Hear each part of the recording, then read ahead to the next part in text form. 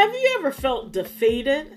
What about feeling overpowered and overwhelmed by the unpleasant circumstances of life? Have you ever felt discouraged? It is easy to be discouraged when all you hear is no, not yet, or not now. However, the true meaning of this season encourages us. You see, Advent means coming or arrival. Christmas is the season in which we celebrate the arrival of God's plan of redemption, which was the coming of His Son, Jesus the Christ.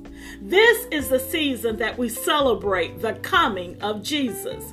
See, the Bible says that at the appropriate time in history, or when the time came to completion, or at the fullness of time, God sent forth Jesus to be born on the earth and to be born of a woman. Jesus' coming means hope, love, joy, and peace. Jesus brings spiritual light, and He guides our feet into the path of peace. See, Advent gives us hope in our hopelessness. It shows us light in our darkness. It gives us joy in our moments of joylessness. And Advent gives us peace in our moments of confusion.